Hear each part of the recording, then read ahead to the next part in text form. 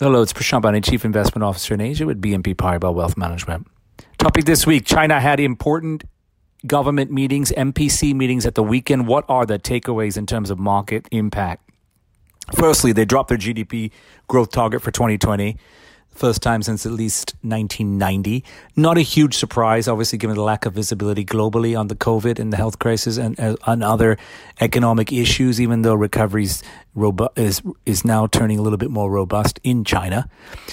Importantly, in terms of reading the tea leaves, they committed to create 9 million urban new jobs this year versus 11 million last year, and that would keep the urban unemployment rate unchanged at 6%.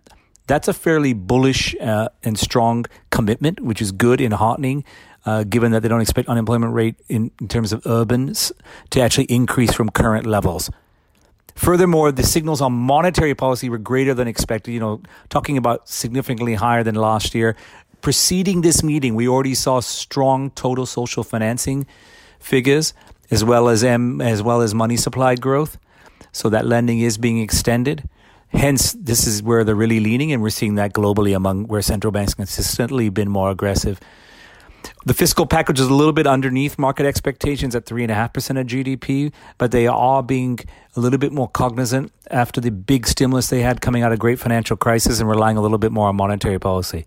Clearly, there are a number of political tensions as well, and if things get worse, this number could go up. So there is flexibility there, but right now they're choosing to increase that as well, but not quite as much as the monetary policy side. We're seeing increases in local government bond, special bond quota to 3.75 trillion, for example, infrastructure spend, tax cuts.